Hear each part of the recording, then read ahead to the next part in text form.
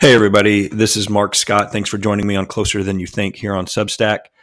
This article is part of a series that focuses on topics in schools and leadership and education. So we're continuing that series. We will get back to other topics soon, but this one is part of that series. Thank you for listening or reading my posts and articles here on Substack. This one is called Mechanisms Over Mantras.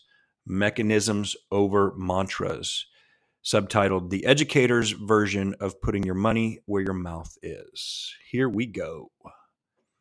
I hate to start with a negative and critical observation, but I have noticed a trend for years in many education meetings and conferences. It seems that I include myself because I've been guilty of this many times, it seems that we have a knack for using words to communicate very little.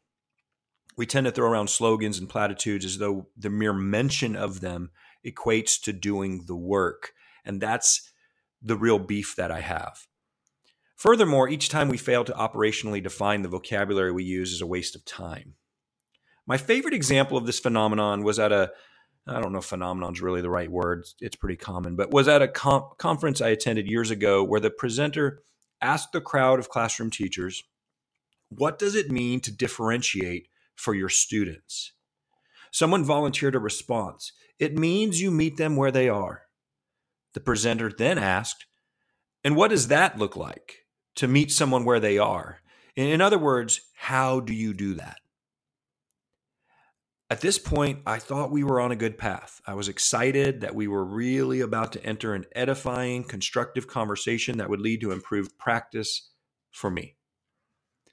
If I remember correctly, we were asked to turn to someone at our table and discuss the question. When we returned our attention back to the whole group, the presenter asked for a summary of the table discussions. One participant called out that to meet someone where they are is to differentiate for their needs. The room was filled with affirmative sounds and visible head nods of endorsement all around.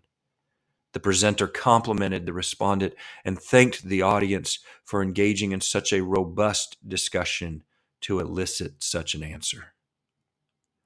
I remember wondering, what? Wait a minute. We didn't say anything. No new knowledge was created. So we're all okay with this circular meaning of terms with no practical takeaways? We literally said that differentiation was meeting people where they are, and then said that meeting people where they are is differentiation. That's it. We had hundreds of professional, certified educators at a conference at who knows what total cost to school districts and ultimately taxpayers, enthusiastically patting ourselves on the back for essentially saying the same sentence in two different ways. Now, to be fair, I do believe differentiation starts by understanding what a student needs to meet them where they are, so you can determine the next step that individual learner needs to take. It is the birth, the emergence, the launching of differentiation. It was not the brainstorming that was the problem. It was that it produced nothing of value. No action items, no practical wisdom, no tools or strategies, no new practice emerged. But here's the real problem I ultimately have. We pretended there was. I picked an example from years ago, but I can assure you I have seen a similar scenario play out time and time again in team meetings, staff meetings, district gatherings, and professional conferences. We've all heard them, the mantras of education. All children can learn. No child left behind. We celebrate diversity. We are a family. Relationships come first. Champion equity for all. Increase accountability. Help students own their learning. There is nothing inherently wrong with any of these ideas, but it's just that. They are ideas. They are wishes and notions, but they are not practices. They are vague and immeasurable. They are necessary and should be considered an integral part of the discussion around values and principles that drive our work, but they are insufficient by themselves. These phrases do nothing to advance our work related to student learning. To gain real traction in our school systems, mechanisms must be implemented and valued over mantras. This is where the true work happens, and it directly relates to what students see, hear, say, and do. I cannot overstate the importance of mechanisms because they are measurable, sustainable, adjustable, reproducible, contextual, and most importantly, tangible. We can see and hear them in action, and we can just as easily notice their absence. Let's work through some examples to bring this concept to life.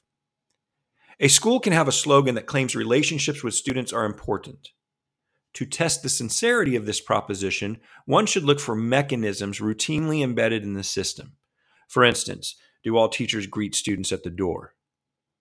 Are staff members expected to find out certain information about their students and document that somewhere? Is every staff meeting or PD session, does it include strategies for making connections with students, such as conversation starters or active listening skills? All of these things are practices that can be measured. These are the actions that speak louder than words. Another example is communication. Many schools state they value communication with families or parental involvement. Again, the real test is whether there are mechanisms in place to back this up.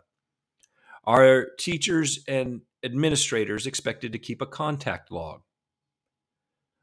What methods of two-way communication are in place for parents and guardians to easily access? What is done with that information?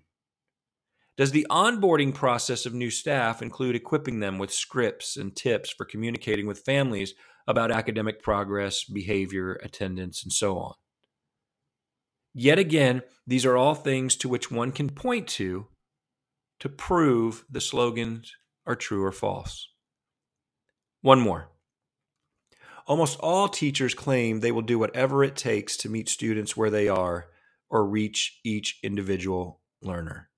So let's go back to this idea of differentiation. In practice, we often find one-size-fits-all approaches that don't allow for much differentiation. Mechanisms for personalized learning begin with knowledge of how to differentiate by process, content, or product. Tools such as flowcharts can guide a teacher or student to actions and resources to aid learning. Providing a student with a menu of options for when they get stuck, such as check with a friend, access designated digital resources, ask the teacher, try a problem with simpler numbers first, for example, in math, submit a question to a particular platform, take a mental break, and on and on.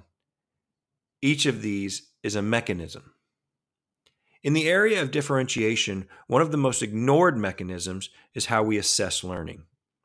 For whatever reason, and there are many, we will say that we are willing to meet students where they are and yet refuse to differentiate the product phase of learning.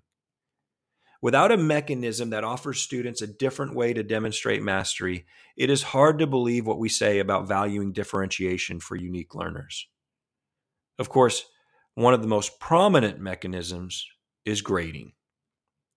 Does your grading policy match your practice? Does it enhance your school's beliefs or values, or does it contradict them? Sometimes the problem is not that we don't have mechanisms in place, it's that we have awful mechanisms in place. This topic relates to almost everything in education: student ownership, accountability, restorative discipline, and many other ideas in our work in schools can be theoretical while we just keep spouting cliches and mantras, or they can be practical avenues to transform our systems through mechanisms.